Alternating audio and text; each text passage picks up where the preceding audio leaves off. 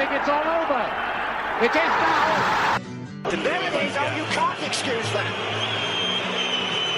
Zidane's career ends in disgrace. It's Shabalala. Goal! Bafana, Bafana! Goal for South Africa! Goal for all Africa! Pirlo, ancora Pirlo di tecco, tiro,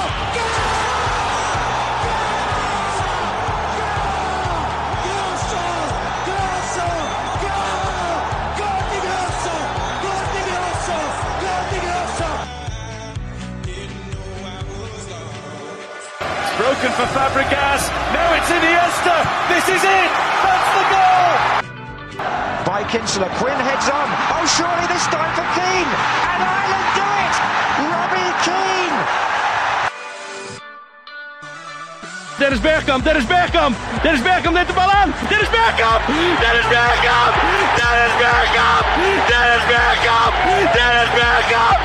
Oh!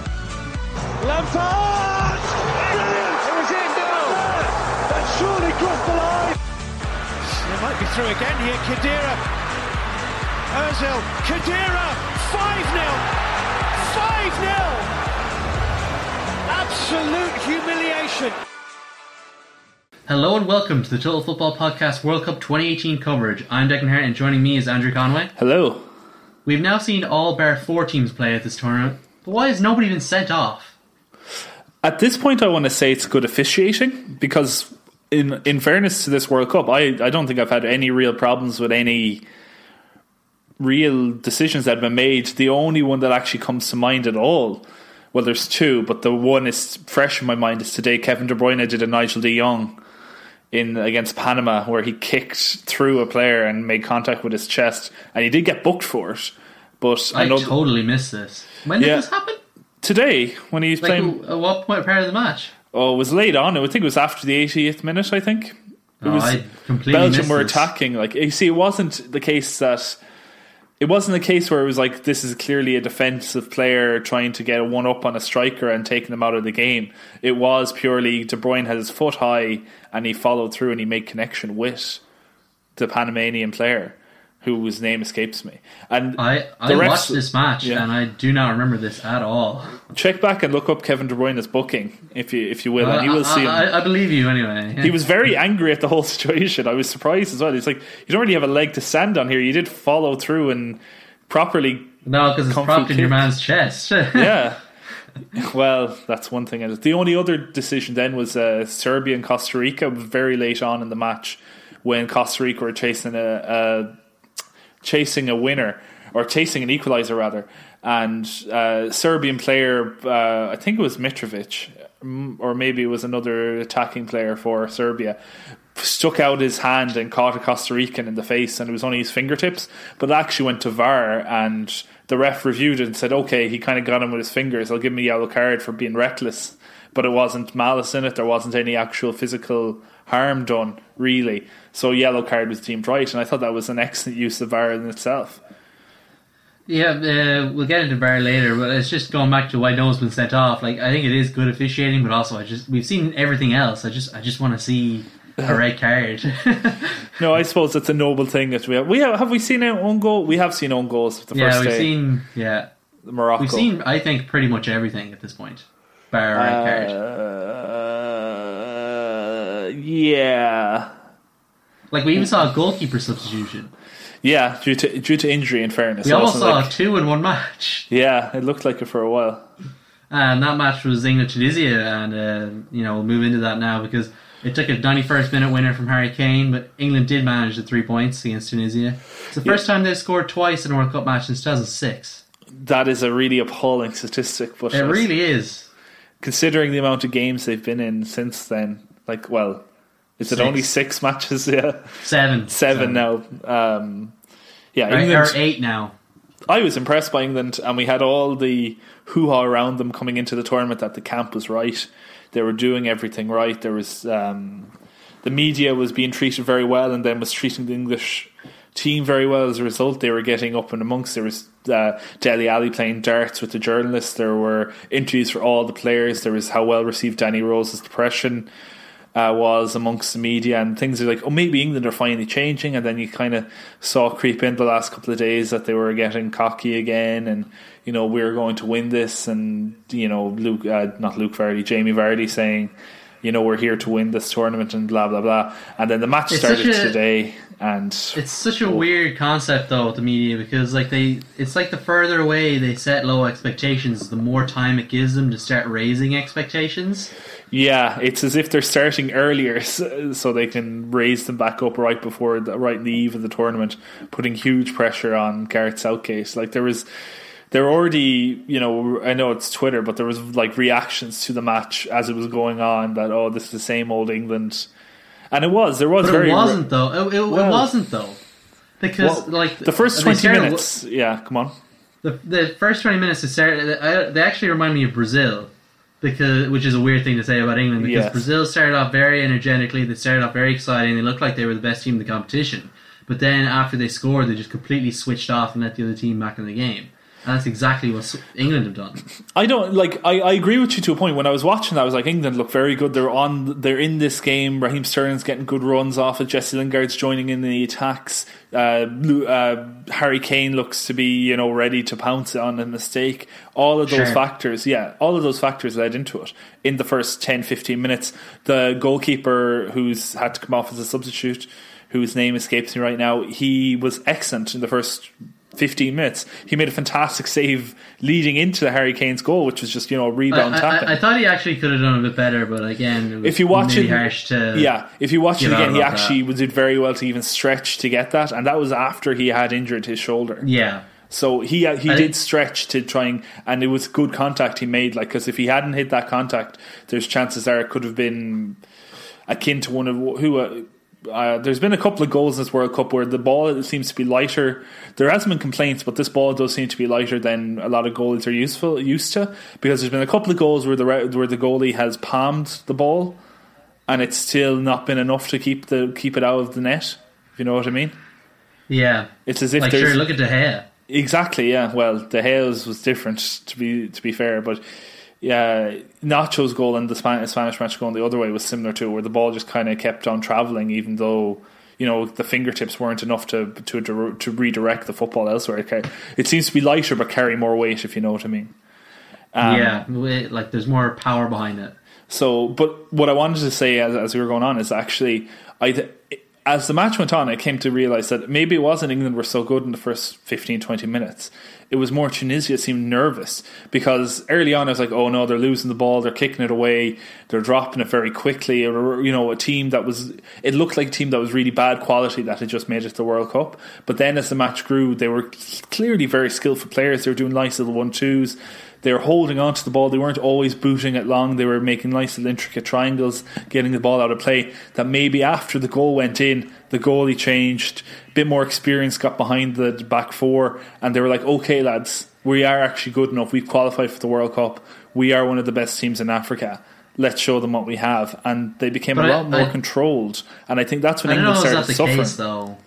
Because they let England, they played, that was their game plan. Their game plan was never to hold on to the ball. Like, you can say, oh, England had all the chances in the world, but that was Tunisia's game plan. Is like, these guys aren't good enough to score against us.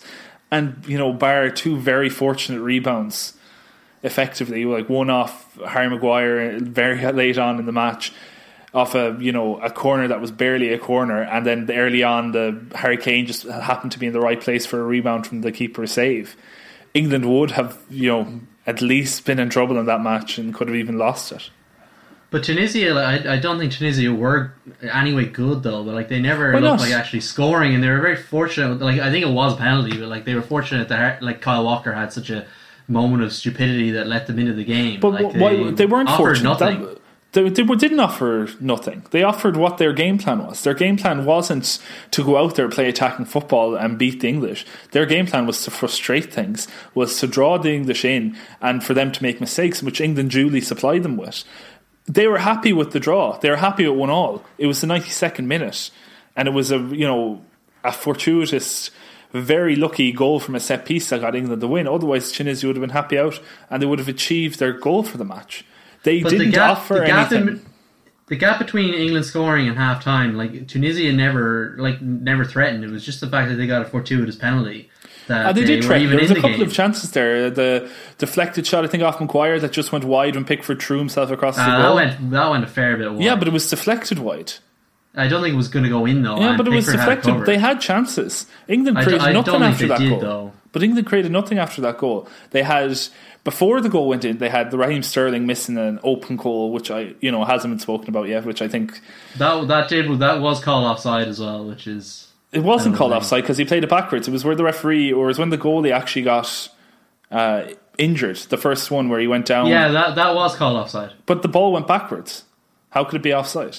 No, because the ball to whoever passed it to Sterling. To Jesse Lingard. I don't think that was offside. No, it was called offside. I don't know if it actually was or not, but it was called offside. He missed it anyway. He couldn't get his feet out of it. And there was a couple of other chances like that early on. But then after that, England kind of just dropped into themselves. Tunisia became more on the ball. As I said, they became more confident and they were like, okay, we're going to be okay. And they didn't deviate from their game plan. Their game plan was still to frustrate England, and England just granted them an opening that they duly took with the penalty. It was a good penalty as well, right into the corner. Another shot that was like what we said earlier, where Jordan Pickford did get a hand to the ball for the penalty. He did very well to get to a hand to it, but it wasn't enough to deflect the ball away from the goal. It still just went through. But after that, they had their point. They had exactly where they wanted to be, and from there it was frustrate England, and that was what they wanted to do. And that's international football. It's not always the best, i.e. the more attacking team that wins a football match. We've seen that all weekend long. Yeah, I think England lacked someone that could that creative spark that could just break through defence. They have creative players, but not in the way that when a team sits back and defends that they can unlock the defence. It's more of this is a good counter-attacking side, and they have creative minds there that can link up together very well. Yes. But when Tunisia just sat back and England did not really have any idea of how to break through.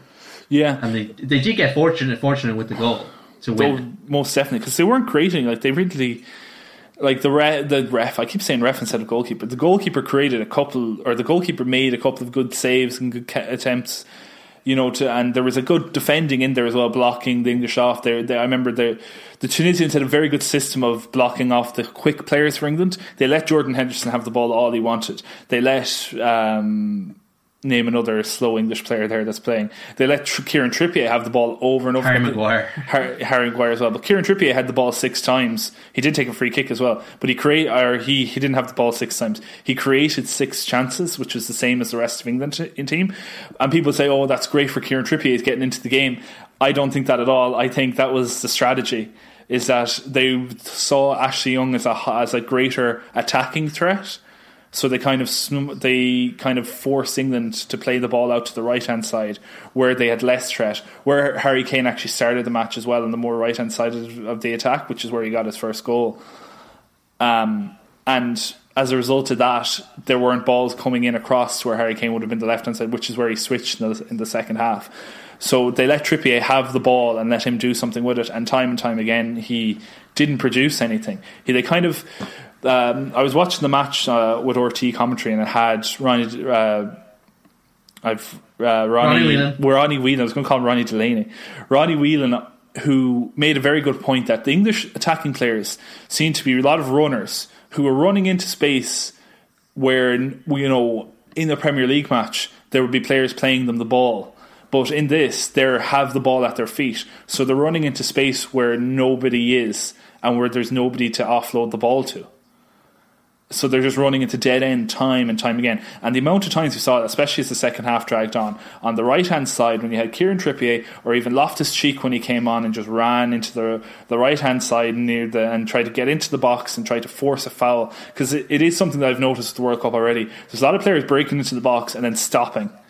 And when, come on, foul me, which is why we've seen so many penalties already. Because a lot of players just can't cope with that. And that was what England's strategy or tactic seemed to be at the time, was to get into the box and then I don't know what to do.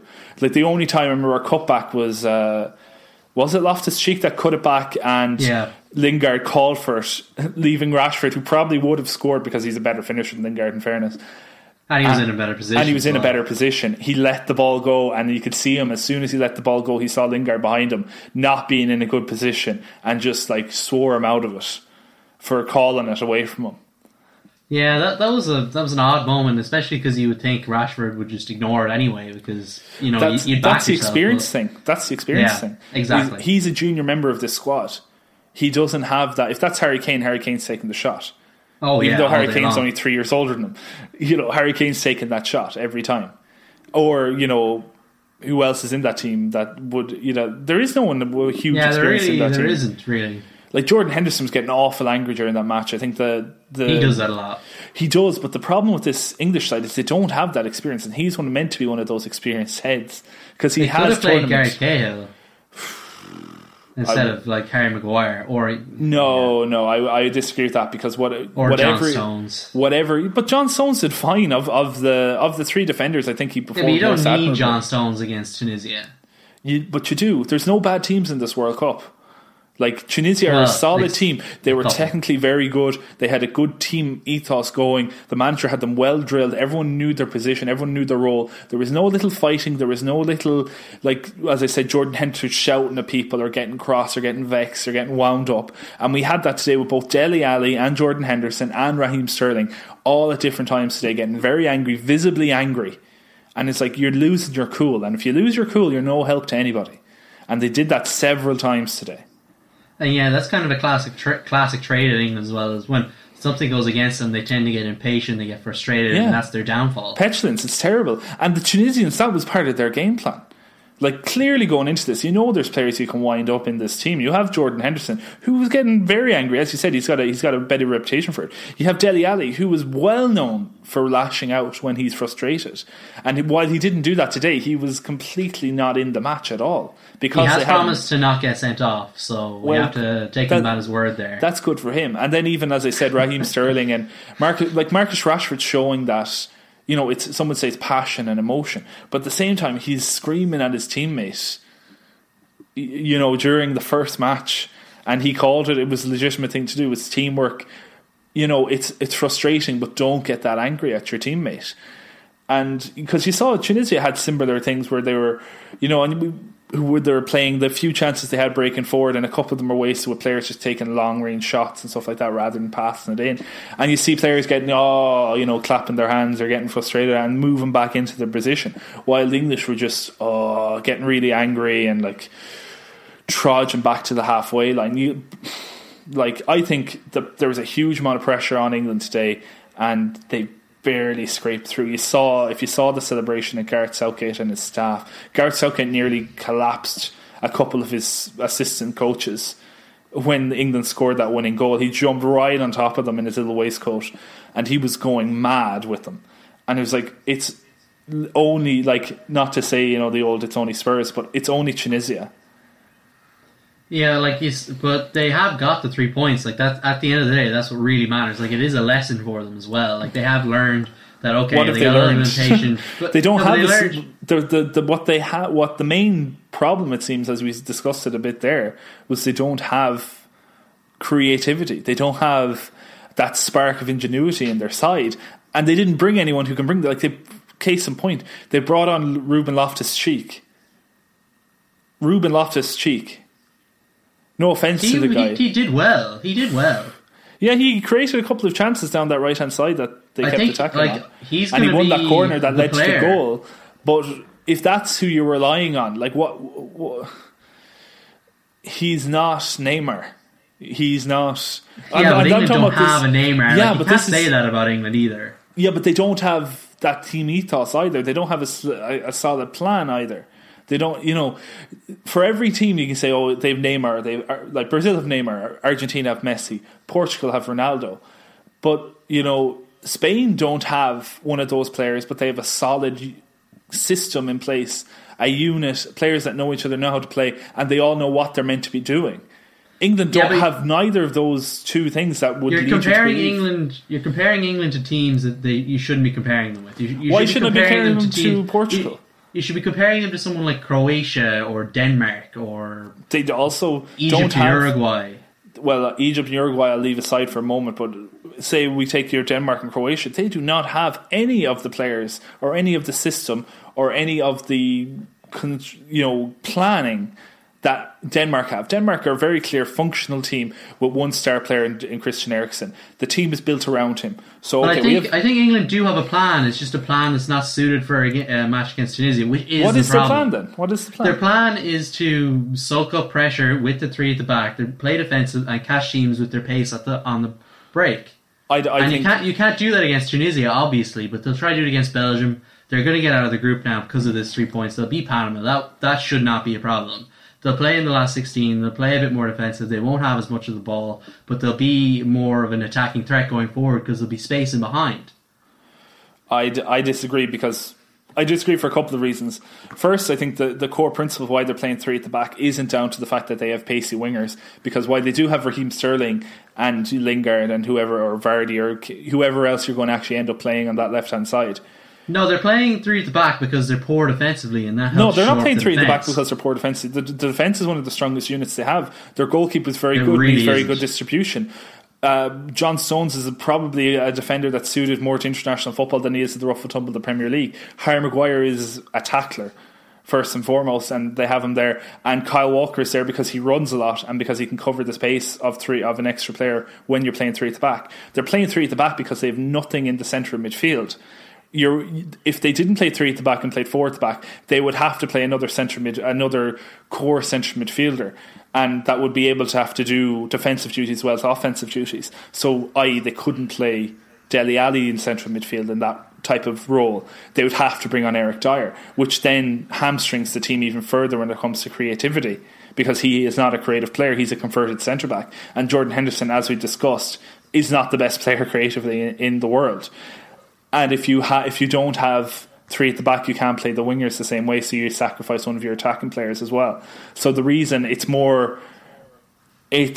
a system change that's down to an unfortunate player base rather than this is the best way we're going to win. It's down to the fact that we are so bad that we can't play the traditional system that we may want to play, because we don't have the players to play it, or we haven't brought the players that can play that system. But the other thing as well is, like, you mentioned all those other teams as well, but like you look at Croatia, that's a pretty old side. They've been together for 8, 9, 10 years now. They've played through tournaments together. This England squad is young, and like this is Gareth Southgate's first tournament. This is a lot of the players' first, maybe second tournament. It's I think a lot of the Tottenham players that did play in the Euros, the reason they were so poor at the Euros was because of what happened in the league leading up to it. I think they were tired. I don't think they have those problems now, and I don't think they'll have those problems going forward. Like, this is very much a tournament for building for the future. This is not a tournament where they're expected to win or even get to the semi-final. Like, a quarter-final is very good for England at this tournament. Yeah, but I agree. A quarter-final is good for England at this tournament. But to roll back on they're building for the future. You don't build... These are once-in-a-lifetime opportunities. Like, you look at this England squad, or any England squad, 10 players don't make ever play in one tournament, and they don't go on to any other tournaments. This is their whole life. This is what they've played for. This is what they've dreamt of. You don't play a tournament to maybe get to the quarterfinals and build for the next tournament. Maybe that's what the bureaucrats in the FA want to think about, or even Gareth Southgate wants to think about. But as a fan of football or as a player of football, that's not why you want to be there. You want to achieve the best you can possibly achieve. Granted, now I've criticised the squad selection as it's come because there is a clear gap in the squad, and maybe there was nothing to be done about that, or maybe he chose not to bring more creative players because they wanted a more harmonious squad without the whoever else they could pick to bring into the squad that wouldn't even been there, like the likes of the old hands that they could have brought back for the sake of having them around the squad, or to do something in international in a one-off international match like Wayne Rooney could do potentially, although I won't get into that, or James Milner or Jack Wilshere or any of the other kind of more elder statesmen of English football that were left out for one reason or the other, that had more of a kind of creative zest to their play. These players have to build these players and the England management setup cannot be thinking about the next tournament. They have to be, this is the tournament now. How can we get the absolute best performance out of our players now, so that we could build for the next tournament, or more likely we can do the best we can in this tournament. And playing like they did tonight is not how you do well.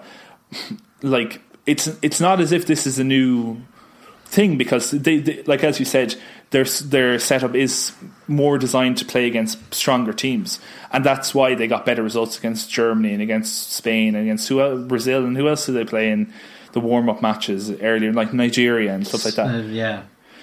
Teams with a bit more guile and a bit more creativity and a bit more pace about their play, like and that system did seem to employ, to have more success with that. But at the same time, the teams they were playing weren't playing in a competitive setting either, so those games are completely misleading. And England didn't actually play all that well in all those matches. They kept solid. They had a solid defensive base, but beyond that, as we said, they didn't create much up front, and that comes back to the core source problem. So to arrest that, maybe you will need to work your team around your greatest strength. And what's your greatest strength? What's England's greatest strength, do you think? Is it Harry Kane? Well, it's Harry Kane. Yeah, he scored the 2 goals. So how do you better service Harry Kane?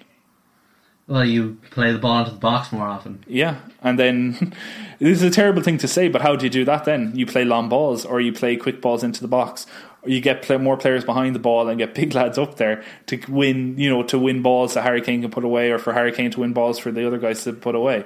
But another one of their strengths is their speed, and like there's a good chemistry there between the front players. Like you could see that in the first 10-15 minutes. Like they linked up very well together. Like they need to. And they have been exploiting that before in the friendlies. Like they are trying to play to that strength more so than the strength of Harry Kane. Yeah, but that's because that way they're not relying on one player. But it's an international tournament. You can rely on one player. No, but it's not like they're trying to build a dynasty. Look at Argentina. You can't rely on one player, as good as they are. They got to World Cup final with one player. They could didn't do win it again. They didn't even beat Iceland at the weekend. Yeah. But it's early days, and it is early days for this match. That's the point I was going to make. It is early days. We're still only criticising it after one match. Like obviously Germany weren't impressive, Brazil weren't impressive, Argentina haven't been impressive. So I don't think we can really be too critical of England for not being that impressive, because a lot of teams grow into the tournament. A lot of teams haven't started well. They still have to play. They'll play Panama. That match should go pretty smoothly, and then Belgium will be the real test. Yeah, but you see, it's such. The reason you'd be harsher on England, I would say, is because it could be a tight one, but I'd say maybe Tunisia are the weakest of all the side. All the teams that played the bigger teams. Tunisia are probably weaker than Mexico. They're probably weaker than Switzerland. They're probably weaker than Iceland. It's a tight one, but maybe they are. And England are in a softer group than any of the other rivals, say the big teams. So this is their test. Like the Belgian, as you said, they probably beat Panama next time out, or even if they got a draw, it's probably enough to likely see them through to the next round. And then they're playing Belgium when probably both teams are already qualified. And in previous tournaments, I know this will matter because they want to get first place seeding, but a lot of the time, even in previous tournaments, I remember in Euros gone by, I remember Euro 2000, France and Netherlands played in a group match against each other in the third group match of both teams already qualified, and they quite literally put out the reserve sides, including goalkeepers. That's what I expect them to do, but I think... But that will tell you nothing and will not help anything. So this was their big thing before, say, the last 16 clash. This was the test of England. And if this is anything to show by it, if they have to face a Colombia or Poland or whoever else is in that group that I can't think of, Japan and Senegal, if they have to play any of those in the last 16, I wouldn't be betting on them. Yeah, no, I expect them to get knocked out in the last 16. I just think that this performance had moments that you think, okay, this side can play, and maybe against a better side they might play better as well. Yeah, but that's a fallacy in itself. Like, you can never go and if the opponents are better, we play better. You have to beat what's in front of you, regardless of what it is.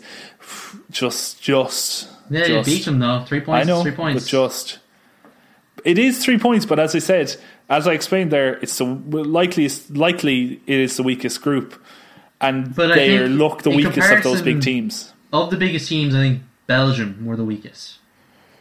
They grew into the match as it went on. No, but they didn't though. I think Panama just decided we're like, okay, that's the second goal.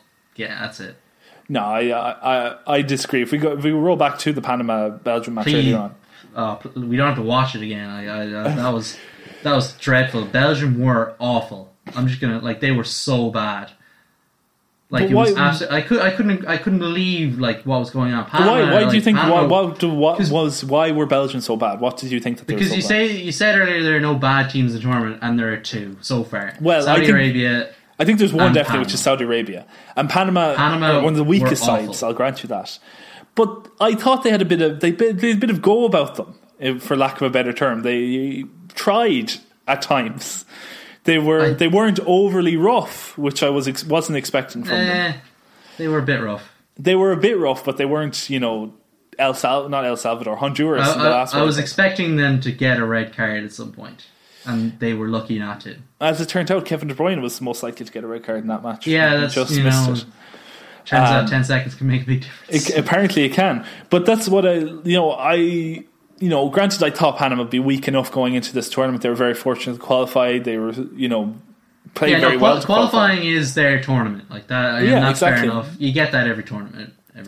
Yeah, but they made it tough for Belgium, I thought.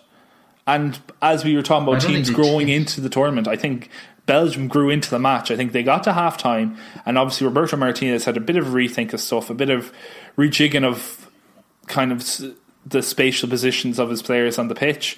They, bit more offensive, tried to stretch the play a bit more, and they almost got instantaneous results from that little tweak in the play. Like, I think their first goal, obviously Dries Mertens scores an absolutely fantastic goal, but it's a fantastic goal that breaks the deadlock. It's not I don't think it's a tactical switch that breaks the deadlock. No, but it was coming from the pressure, because Dries Mertens is suddenly further out wide. All the players are further out wide, creating more space for midfielders to come in through the middle, and then it was really just stretching the Panamanian defenders. So a mistake was likely, or not even a mistake, but a breaking ball as it was in the end. Dries Mertens, who pulled a bit off his marker, and then of course hit an amazing shot to actually score the goal, and the Panama goalkeeper could do nothing about it. And from there, kind of Belgium took over, because they had, it was an acknowledged almost they'd won the match, and then they started building, because they weren't. It wasn't a performance where, these guys are so much better, like to say the Russians against Saudi Arabia, where near the end of the match they kind of just, we are way better than these teams, let's just keep pumping and let's try and get shots on goal and let's score some goals, which is what they did. This was more, we're better than them now, we've got the goal, we've got the all-important goal, we're a bit more calm and we'll build things. And that's how they got the other two goals, really. They just built things a lot more steadily and scored the goals, and they eventually came. And I think it'll help it'll help with those goals will help the players involved, Mertens and Lukaku, into becoming better into the team as the tournament goes on. I think they will do a better job against Tunisia than they showed against Panama, and we'll see. I don't know. I think they struggle to break down like a poor Panama defense. Like they only really started breaking it down once Panama decided, let's try and actually score a goal, otherwise what's the point? Yeah. And then they left gaps in behind, and it was just so, like, Lukaku's, or was it the second goal, was just so easy for him. There was so much space. Yeah, but they were still good finishes. I think that they were all like, three goals. I thought it was did ridiculous. what they had to do. I thought it was ridiculous that it was the 68th or 69th minute it took them to actually cross the ball to Lukaku. Yeah, but they're trying to do something else with him. They're trying to play it to feet and play it in behind. But they're just not his strengths. Well, they are his strengths. That's why he was so good at Everton and West Brom. It's just a United this year that they're paying a long ball to him. No, I they used to play defeat. If you remember him scoring that great goal for Everton against Chelsea in the FA Cup, that's one goal. Like he did that loads of times for West Brom and Everton for a lesser extent. No, like I think his touch has improved over the last 12 months, but I think he's got a poor first touch, and that they should be trying to cross the ball into him more often. I don't know. Because I don't think the rest of the team suits that style, especially with Mertens there. Well, they've already left out Rajan Angolan because he didn't suit the style, so why not get rid of Hazard, get rid of everyone else? But that again, or get rid of Lukaku. Not to get lost in Angolan all over again. It wasn't just for his slowing down of the play that they got rid of him for. It was also for his personal influence on this team and harmony. The harmony of the squad was all important. And Benteke was left out as well for reasons relating to football, about not wanting to play as a direct game. I did not. I understand. You weren't impressed by the Belgians. I'm not going to go out and say, they're the best team I've seen in the tournament, but I'm also not going to say that they were terrible. They were the worst of the big teams I saw. You think Belgium were the worst of the big teams you saw? Yeah. including how Except for Brazil Germany. succumbed. Germany weren't like.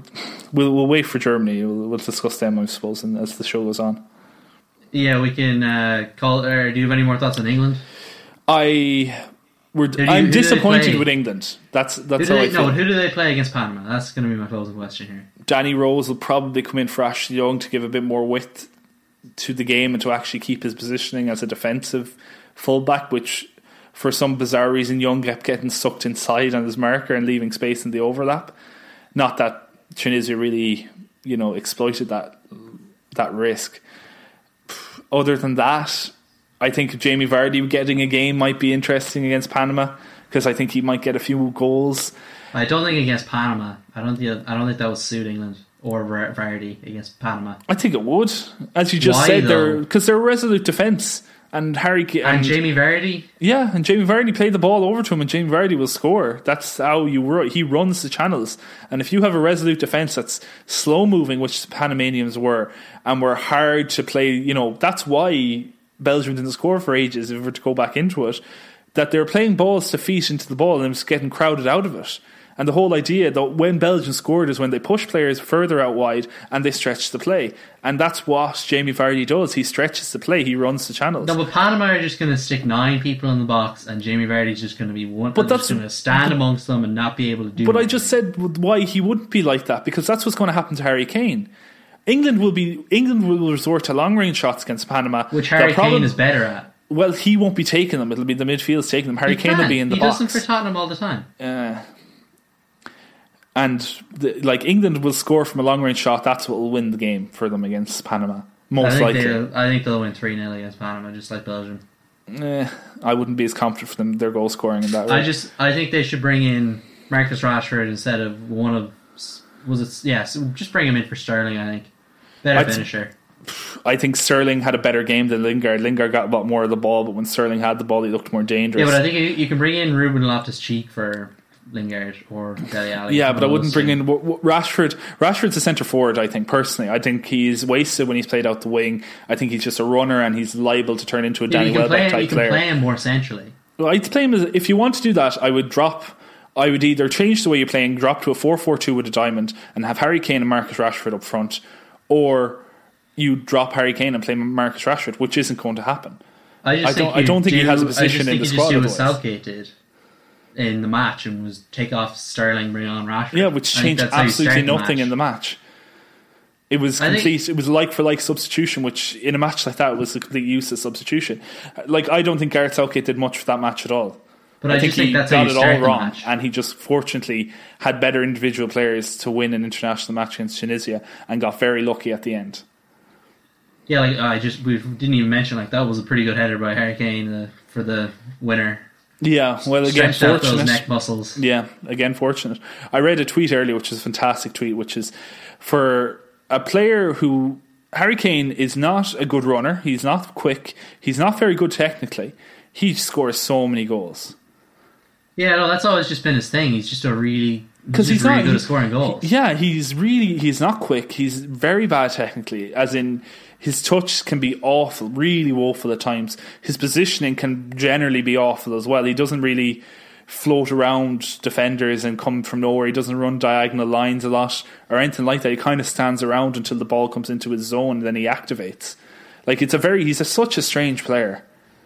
Yeah, I've heard that angle about Harry Kane brought up before. He's not spectacular at anything other than scoring gours, which is very important. It's just in this day and age where you have to be more of an all-around player. Yeah, it's a strange thing to have. Even players who would be even considered modern poachers. It is, but modern poachers, the likes of Falcao or Aguero or someone like that. Players who are not known for much but scoring lots of goals. They still have more about their game than Harry Kane does, but Harry Kane just seems to keep on going and keep on scoring goals, and now he has more World Cup goals than Wayne Rooney. Yeah, he leveled Wayne Rooney with 11 minutes of World Cup time. Exactly. Well, that'll do us for our England chat in part 1. Join us after the break for a quick look back on the first week of the World Cup. Lampard! Brilliant! It was in now! That surely crossed the line! So we've seen everyone but Group H play. We kind of touched on some of the big teams from earlier in the week, but what have your general thoughts been about this World Cup so far? There's a lot of bad teams in the World Cup, and I say bad teams right after I said earlier that there's no bad teams in the World Cup, but there's a lot of teams playing poorly or just not playing well. Below their standard. Yeah. Saudi Arabia are bad. That's fair enough. They're a bad team. I don't necessarily believe that there's other as bad teams in it. Like, everyone has their strengths. They have to get through qualifying to get to the World Cup. Like, even Korea, as we saw today earlier, didn't produce a whole lot. It's not a vintage South Korea side, but they still, were very solid technically, passed the ball well, stayed compact on the ball and without the ball, and did okay in the match, even though they lost and probably are out of the World Cup already. They were the weakest of the 4 teams in that group, but they weren't bad by any means. They weren't whipping boys, so to speak. And that's what I'm saying. I don't think there is. Even Panama, I don't think there's whipping boys in this tournament other than Saudi Arabia. Yeah, Saudi Arabia definitely are. Although Uruguay still probably only beat them 1-0. Yeah, that's the thing. Like, a lot could still happen in that group. Egypt seem to be really struggling without Salah. Like, he's likely to start tomorrow when he plays. He'll have to start. Yeah, as it turns out. Like, it's a must win. They have to beat Russia. They're out. Yeah, and it's Russia. If they build on the first match, they could. I wouldn't make them favourites or any stretch of the imagination for the tournament. They'll surprise you, though. Yeah, but if they do that, and like a surprise, they did surprise in the first match because which is weird to say as the host of the tournament. Yeah, the host nation, and they're not a terrible side. It's Russia. It's a huge country with a footballing heritage. They're just old. Yeah, well, they have some good young players in there as well. Those twins are decent. I always forget their names. Golovin was quite good. He was exciting. They have players that aren't terrible, but they surprised me because I expect them to beat Saudi Arabia, but I didn't expect them to destroy Saudi Arabia. I thought it'd be 1-0 in a dull match. Yeah, I thought it would be something like that, like a comfortable enough 1 or 2-0 victory for Russia in the whole match. But then they broke away and they did it. And if they do that again, because like Egypt, as we saw in their opening match, weren't as solid as we might have thought in defence. They were liable. The gaps opened, and they weren't closed very easily. And they have a lot of players who were kind of long seasons, like, and who were coming back from injury. We spoke about Salah already, but Mohamed El Neni was out with a bad enough injury for the last 6 weeks. Probably shouldn't be back playing football, but is. And their other big name players are kind of the same. And it's kind of happened for Egypt again that they've hit bad form right when it matters most in a tournament. Yeah, and like it's disappointing as well. Like whenever that happens to a side, but I think with Mo Salah, it'll as long as he performs as he has done, it'll give them an added dimension. Yeah, he will stretch this Russian defence, which is by no means solid. Him starting would make the Russian match very interesting. It would make it a lot more on the line for both teams because it would. I think it would if Salah doesn't start, I think Russia will be very confident going into this match, and I think that'll help their performance. But if he does start, I think the Russians could hark back to what we saw in Euro 2016, which was very poor in defence and an all right rest of the team, and that poor defence cost them dearly. Yeah, especially like against Mo Salah, any kind of poor defence, like he will pounce it. He'll get chances and he'll take they'll play a diagonal ball and he'll probably score because that's the form he's in at the moment. Yeah. But then the absolutely amazing match between Spain and Portugal, or should I say Spain and Ronaldo? Yeah, that's obviously still match of the tournament so far, despite Germany and Mexico's best efforts. It was the best match. Yeah, it was nice to just see two big teams just throw everything at each other, answer every challenge that was put up to them, or at least Ronaldo answered all of Portugal's challenges. But I think that match actually might be a sign of things to come for the knockout matches. Maybe with more on the line in the knockout matches, it'll be tenser and it might be a bit more cagey, which is traditional. I think you're being very ambitious, thinking that's still going to be a trend. The Champions League might set the trend as well. Like the knockout stages in the Champions League traditionally were always a bit more cagier than than group matches. They're always, they kind of petered out, especially like 10 years ago. You'd often see like low scoring aggregates, but in the last couple of years we've seen high scoring matches, teams who can't defend and teams who are also very good at attacking, just outscoring each other. Yeah, but I think those things are not necessarily the correlation isn't the cause of it. Like in the Champions League, I think this season and the last couple of seasons, really, there's been a few anomalies that have kind of made you think that, oh, maybe this is really exciting, like last year's Champions League final, or like the PSG Barcelona match or the PSG Real Madrid match, where teams lose the run of themselves one way or the other. Like they forget, oh, it doesn't matter anymore, we'll just go all out attack because we're losing by so much anyway, and then that either leads to them scoring a bunch of goals or them conceding even more goals. And I don't think that trend will follow to the World Cup, because I think there'll be a lot more awareness that this is a World Cup. It's not just another Champions League season for one of the big European clubs to throw away. This is much bigger than that. And I think Spain were poor in that they don't have that defensive base that they used to have when they had Xabi Alonso or Marcos Senna alongside Sergio Busquets. Busquets is kind of not what he used to be either. His pass is best, you'd have to say. So he's just kind of loitering in there, and he doesn't have that defensive cover he used to have, which leaves behind him two aging centre-halves in Piqué and Ramos under pressure to like deal with the attack of the opposition. And I think on a couple of occasions, i.e. the counter-attacks Portugal had during that match, they were found out, and that's kind of why Portugal scored.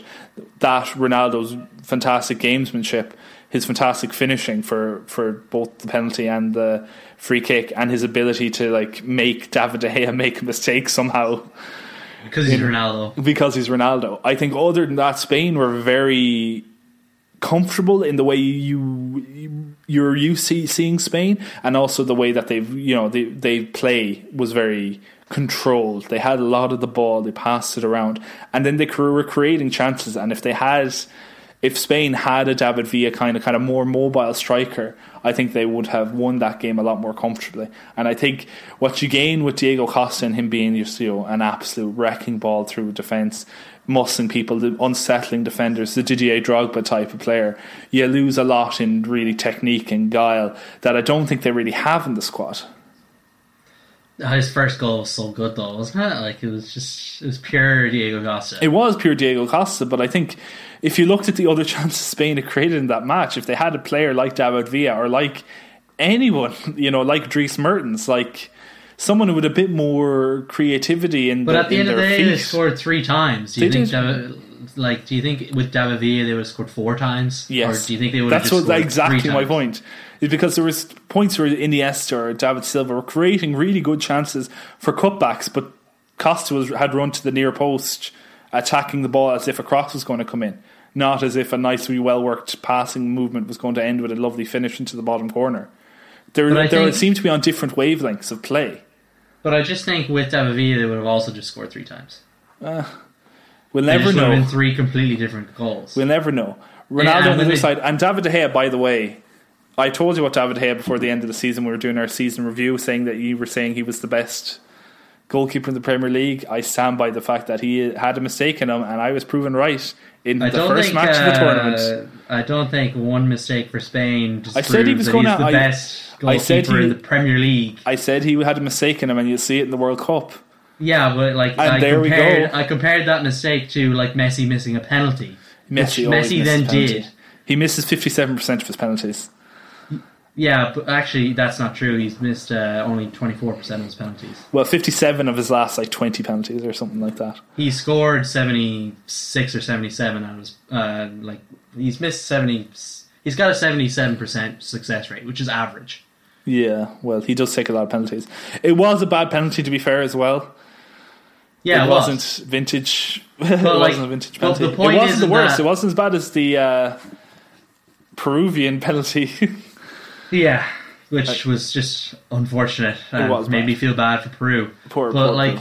The point with Messi though is that he's obviously the greatest player in the world, but he's not good at penalties. Like De Gea, that's the mistake in his game. De Gea is obviously an amazing goalkeeper, but he makes one mistake. He's liable for a mistake. He's liable for a mistake. Yeah, but Hugo Lloris is liable for a mistake. David De Gea is better than Hugo Lloris by a wide margin. I don't know. I think Hugo Lloris might be past his best, and that's why he seems worse in it. No, but Hugo Lloris is always liable for a mistake.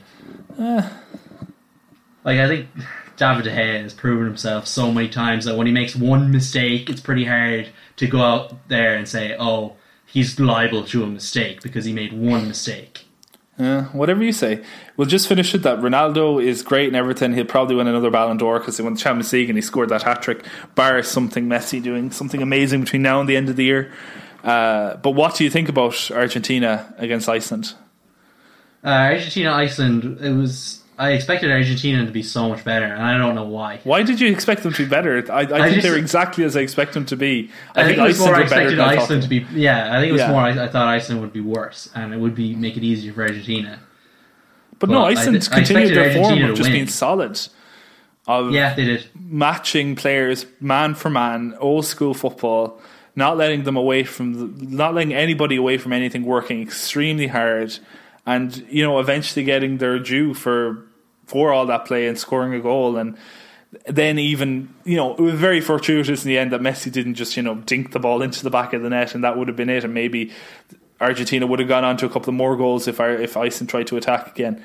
Yeah, but that's the thing that credit to Iceland, because when Sergio Aguero scored, I just expected it to go 2, 3, 4, and that'd be it. But they had the mental toughness to come back and actually challenge. And obviously, Argentina are so poor defensively. Caballero's so bad in goals. Yeah, this is what we said before the tournament, that it would be up to Messi and the other attacking players to carry the rest of the team and to do enough to change things.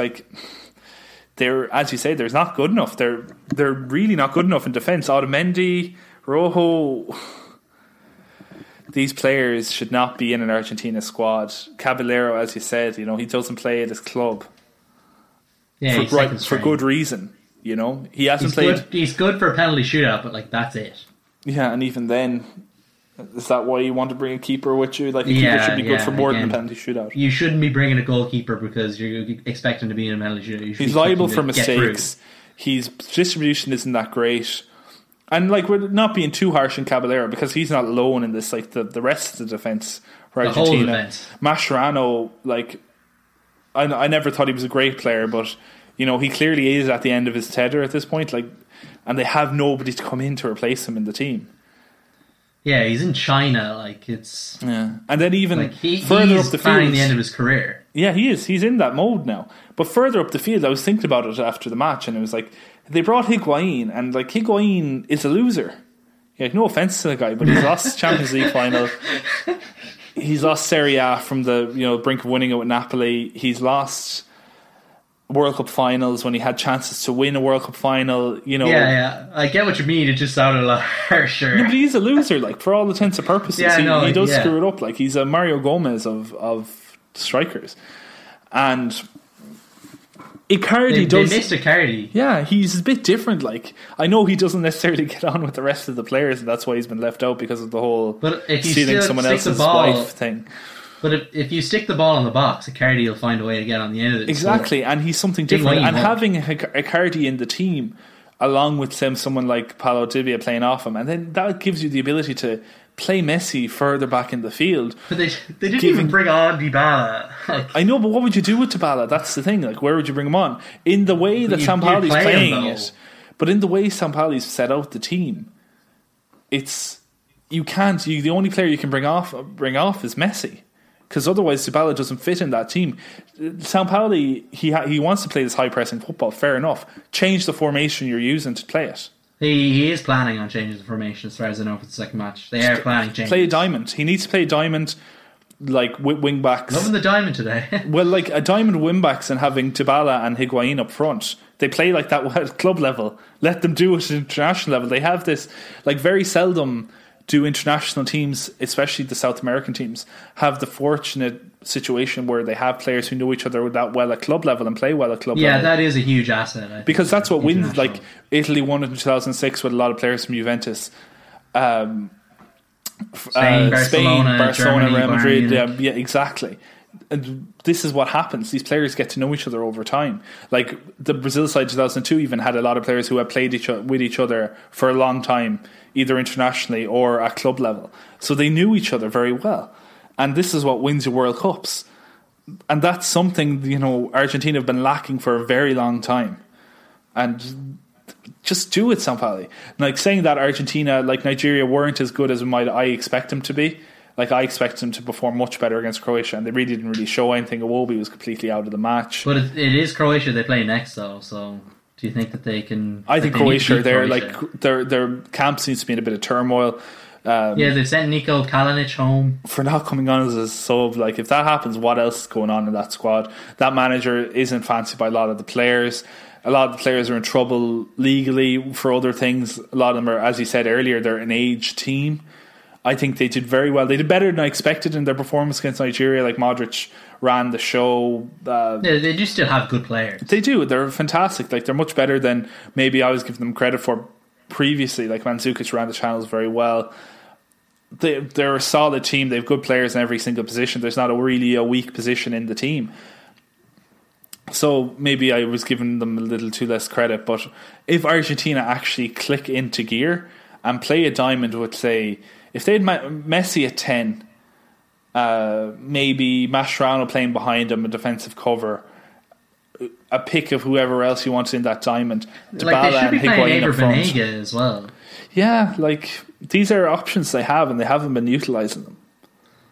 It's so bizarre. I feel like they need to beat Croatia.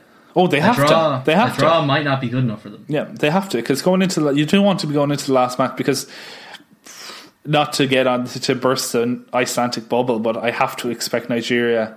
If Nigeria don't click against Iceland, and Iceland time that, as we said, World Cup for Panama, same for Iceland. Qualifying is as good as anything for Iceland, and they got into the group of death, and that's harsh on them as well. But Nigeria, they have ambitions to go a bit further in this tournament. They have ambitions to be one of the better African nations. They have a good, young, exciting team full of ingenuity, and they have to show something against Iceland, otherwise they're done. Yeah, I think a team is getting knocked out of the World Cup in that match. Oh, yeah, definitely. But then Germany, we mentioned them as well. They lost to Mexico. Reigning champions, not enjoying a good time of it. Last few World Cups. Well, this is something I want to tackle head on, because from the get-go, I never expected Germany to retain their title. They have systemic issues. Their team is getting older. Jogi Löw should have left at this point. They should have tried to, I know they did well at the Confederations Cup, and I bigged up the Confederations Cup that they did it with the second team. But then he decided to bring a lot of the first team from 2014 back again, and he's continuing to play them. As we said previously, Thomas Muller, a guy who scored 10 goals in the World Cup already, and this is only his third World Cup, isn't playing well at all, and he didn't play well in 4 years, really. Well, yeah, almost at this stage. So it's been a bad few years for him. They don't have Timo Werner is very athletic and very talented player, but he doesn't fit this system necessarily. He's not a replacement for Klose. No, they have no engine in midfield, because Toni Kroos and Mesut Ozil are as fast as a car with 4 blown tires. Like, they don't have any pace there at all, and they're saddled with Sami Khedira to protect the back four, which he was so bad at doing against Mexico. But he's always been bad at doing that. He was bad at doing it during the World Cup. Like, he missed. Germany looked better in the final when he didn't play. Like, why was that surprising? Why didn't they bring Kramer back? Yeah, bring back Kramer just for the. But they need a runner. Like, they need a runner in midfield. Maybe bring up Kimmich to midfield. That's what I would do in their situation for the second match, but I don't think Jogi Löw is going to change that dramatically. I think they'll coast through the rest of the group on it. Like, saying that, it is the first match. They've been bad. They've been bad for a while. It's still Germany. They're still going to get through, because that's what they do. Yeah, if they were any other team, I'd probably think, okay, they're in trouble here. I think they're still in trouble. I don't think beating Sweden is 100% a guarantee. I did predict before the tournament that Sweden would beat them. I think this kind of changes things, but I'd still think that match would be close. Seeing Sweden and Korea play today, I think Sweden played exactly how I think they played. No team has really surprised me by the way they played. Other than being worse than expected. Yeah, for the most part, I give a bit more credit to Mexico. I thought they're a decent side. They've got a fair bit of World Cup experience in their squad at this stage.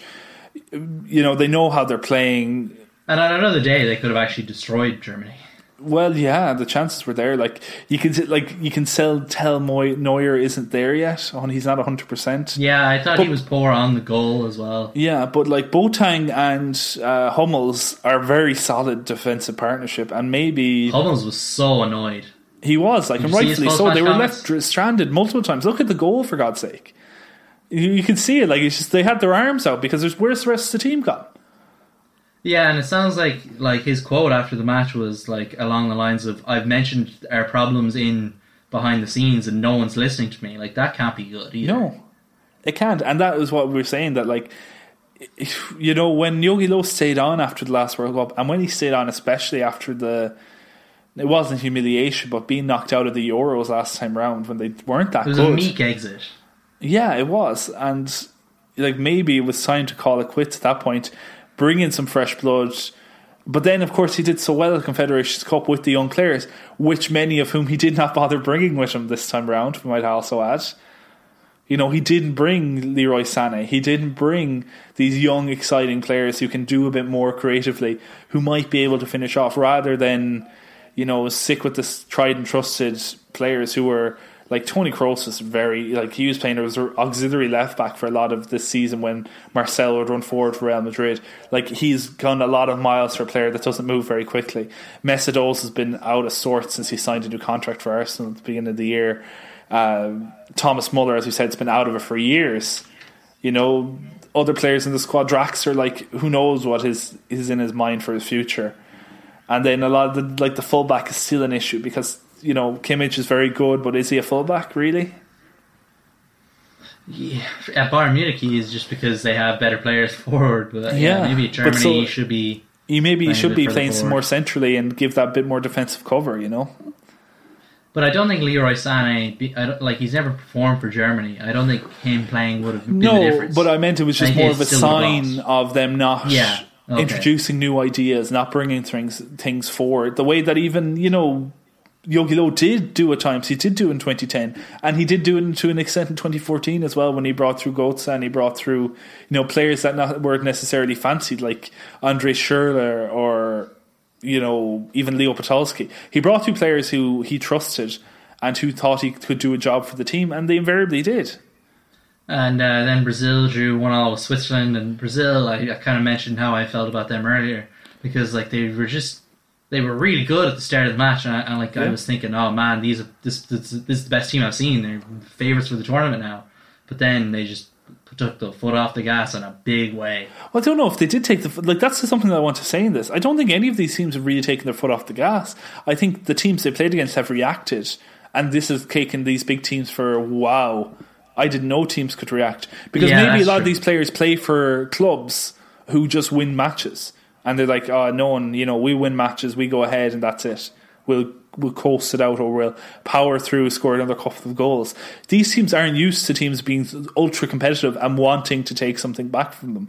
Like, as I agree with you, Brazil were phenomenal for the first while in that match. I was watching it as well, and I was like, God, Brazil are very good at this. And I was watching them even in defence, how they would get so compact so quickly. They would play two centre backs and two centre midfielders would roll in front of each other, squashing all the space for the attacking players, and then the fullbacks would close in an almost pincer movement around them.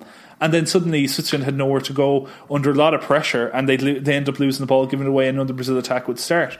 But as the match went on, it just became, okay, Switzerland, if we hold the ball in our own half for a while, they're not going to come near us. Neymar's not going to press for the ball. Let's just play it on the right-hand side. And that's what they did. And they just played the ball around Neymar, built up little pockets of play, and then gradually attacked more into the game as the Brazilians tired. And it's because we got more frustrated. Like, I know we talked about officiating earlier to do with the referees not giving red cards, and the Brazilians complained that they weren't getting any challenges or not getting any awards in that game. But they got a lot of soft free kicks in that match. Yeah, I thought that as well. Like, Neymar was fouled 10 times, which is astonishing. Like, it's more than once every 10 minutes, which is, you know, for any player, is quite an achievement. But they were getting fouls constantly, and some of them are softer than others, you have to say. Yeah, and like they're complaining about the goal that was given, even though I thought it was a pretty fair goal. The goal was absolutely fine. All the guy did was jump. The Miranda was not strong enough in any way. Yeah, like I thought it was a bit like they had, like that was at the start of the second half. Like they had another 40 minutes to get a second goal. Like it was a bit, and they didn't come close from them. Yeah, and Neymar. Like, I was so disappointed in Neymar because I don't think he's fit. I don't. I think he is fit. I think he's as fit as fit as he can be. I think Neymar is very much. He's gone beyond where he was even 4 years ago, where he is a talisman for the team, and he gets to do whatever he wants to do. Because there was points in that match where he was like, I was watching, it was like almost shouting at him to pass the ball. You saw Brazilian players overlapping. Marcelo's running through. Midfielders, Coutinho's there, his friend Coutinho's there. Square him the ball, pass him the ball, and Neymar would just do a step over for no reason. A part of that does come from the fact that he's spent a year at PSG now, where he's absolutely allowed to do whatever he wants. Exactly. He's not like. I think Messi and Suarez got the best of him because they were equals. They squared the ball to each other and score and pass the ball into the back of the net. And Neymar had such respect for them as well, which I don't think he respects anyone else in football nearly. Like, he was clearly in awe of Messi. Exactly, well, rightly so. And even Suarez had like probably his best season while playing alongside him as well. Like, they needed to do something to like. I think almost if you were to rejig that team and Neymar was out of it, they might play better. They might play more controlled, and they might be able to extend that 20-minute spell into a longer dominant display because they have the components there. They have an excellent goalkeeper. I just don't know who scores the goals, though. Gabriel Jesus. I don't think he's good enough to lead the line for a Brazilian squad that wants to win the World Cup. Yeah, you could. Like, there's a reason he's not been playing for Man City. There's a reason. Like, he was brought in, he started off well, and I thought that he'd immediately take over from Aguero. But if Pep Guardiola wanted to be playing him, he'd be playing him. Yeah, but he's not playing. He's still young and there's experience. I don't think he can never lead the line for Brazil. He is still young, yeah. But I know what you're saying, that he doesn't seem to produce it at a consistent level, and that's fair enough. But I think this will never happen because they're never going to drop Neymar. The manager will be sacked on the spot if you drop Neymar. There is structural problems in that side, and they all stem from that left-hand side. They stem from Neymar. They stem from not defending, from Marcelo being the classic thing of being far too far up forward on the left-hand side. And you can't do that when you have Neymar on the same side as you. You're just going to get punished. And, Lichtsteiner was on that right-hand side. He conducted it very well when he got subbed off. He told the guy that came on for him exactly what to do. He told him, do this and play the ball through it. And they played little. You saw it every time. They play 1-2, pass Neymar wouldn't track back. And then Marcelo would be out of position because he would have played too far forward. And they did the thing that every team did against Real Madrid this season, play balls over towards Marcelo's area of the pitch, which would do one of two things: either beat Marcelo because he's out of position, or make Marcelo stay back further, which would harm the whole Brazilian attack because Neymar tends not to pass to a huge amount of his teammates. Marcelo is one of the players he will pass to. Yeah, and then obviously a draw then is the last thing Brazil really want because they will get out of the group, but now they gotta have to work for it. They will, and they could we could see a big clash in the second round. What's the potential meetups? Potential clash there is Germany and Brazil. Yeah, and neither. A repeat of the semi-final would be very unlikely, but Brazil will want some revenge, and then we're going to have a big hitter out in the last 16. And we could also have France Argentina. Yeah, so that's two big hitters. It would really open up the tournament, And that might actually be quite exciting to have. It's good to get those matches in there because, as we said before, as we get on in the tournament, things become more and more pragmatic. Things become a lot edgier. Teams don't want to give anything away, and we end up, going closer to penalty shootouts every time. And the earlier we get these big teams, I do want to see penalty shootouts. We do. Granted, we do. But the earlier we get these big teams playing each other, the more they'll go for it because they'll think they can win. They'll back themselves. Exactly. Like Portugal playing Netherlands in 2006 was a great last 16 match. Yeah, not many people survived that one. No, but it was great. The football that was played, it was a fantastic spectacle. And we could well expect that again from Brazil, Germany. A very different match to the 7-1, I would fully expect. The Battle of Luzhniki, or whatever. I can't pronounce any Russian words. Luzhniki's close enough. Yeah. So, the second round, I think there is a lot to look forward to. Obviously, Group H still have to play as well, and God knows what's going to happen there, because it's so open. Who knows? I think it's a lucky dip between the 4 sides. Japan probably the weakest team in there. But yeah, Japan I think won't go through, but the other 3 could easily go through. Yeah, any of them really could. And the way the tournament's gone so far, you wouldn't back against any of them going through. And yeah, it's been an exciting first week, or well, it's not even been a week, it's only been 5 days. But, yeah, it felt like a week already. Yeah, I've watched so much football. It's like I've even missed a few of the matches, and it's still like a lot of football. Yeah, but I'm not complaining. It's been fantastic for the most part. I'm overjoyed so far. Yeah, and I think we'll close out the show now with that. If you have any thoughts on what's happened in the first 5 days, email us at the tfpod@gmail.com. Follow us on social media at the TFPod on Twitter and Total Football Pod on Instagram. And rate and review the show on your podcast provider of choice. Tell family and friends about the show. I'm sure everyone's getting excited about the World Cup, and if people want to get some extra coverage on that, we'll be here for you. Tell us what you really think about England. Yeah, exactly. Let us know were we completely wrong or we're completely right. Yeah, and if you have any moments in the World Cup that you think hasn't gotten a lot of coverage and you kind of enjoy it. Actually, I had one of those that I don't think I mentioned was... did you see this when Isco hit the crossbar in the Spain-Portugal match? What? The Isco had a long-range shot. It was kind of similar to Nacho's that he scored, but he hit the crossbar and it bounced down and bounced out, and I think Rui Patricio caught it and just the game played on. But Isco then ran up to the referee and did the square animation at him with his hand. And the referee just laughed at him because Isco obviously in Spain they don't have goal line technology, so he forgot it existed. Because the ref just pointed at his watch and was just laughing at him.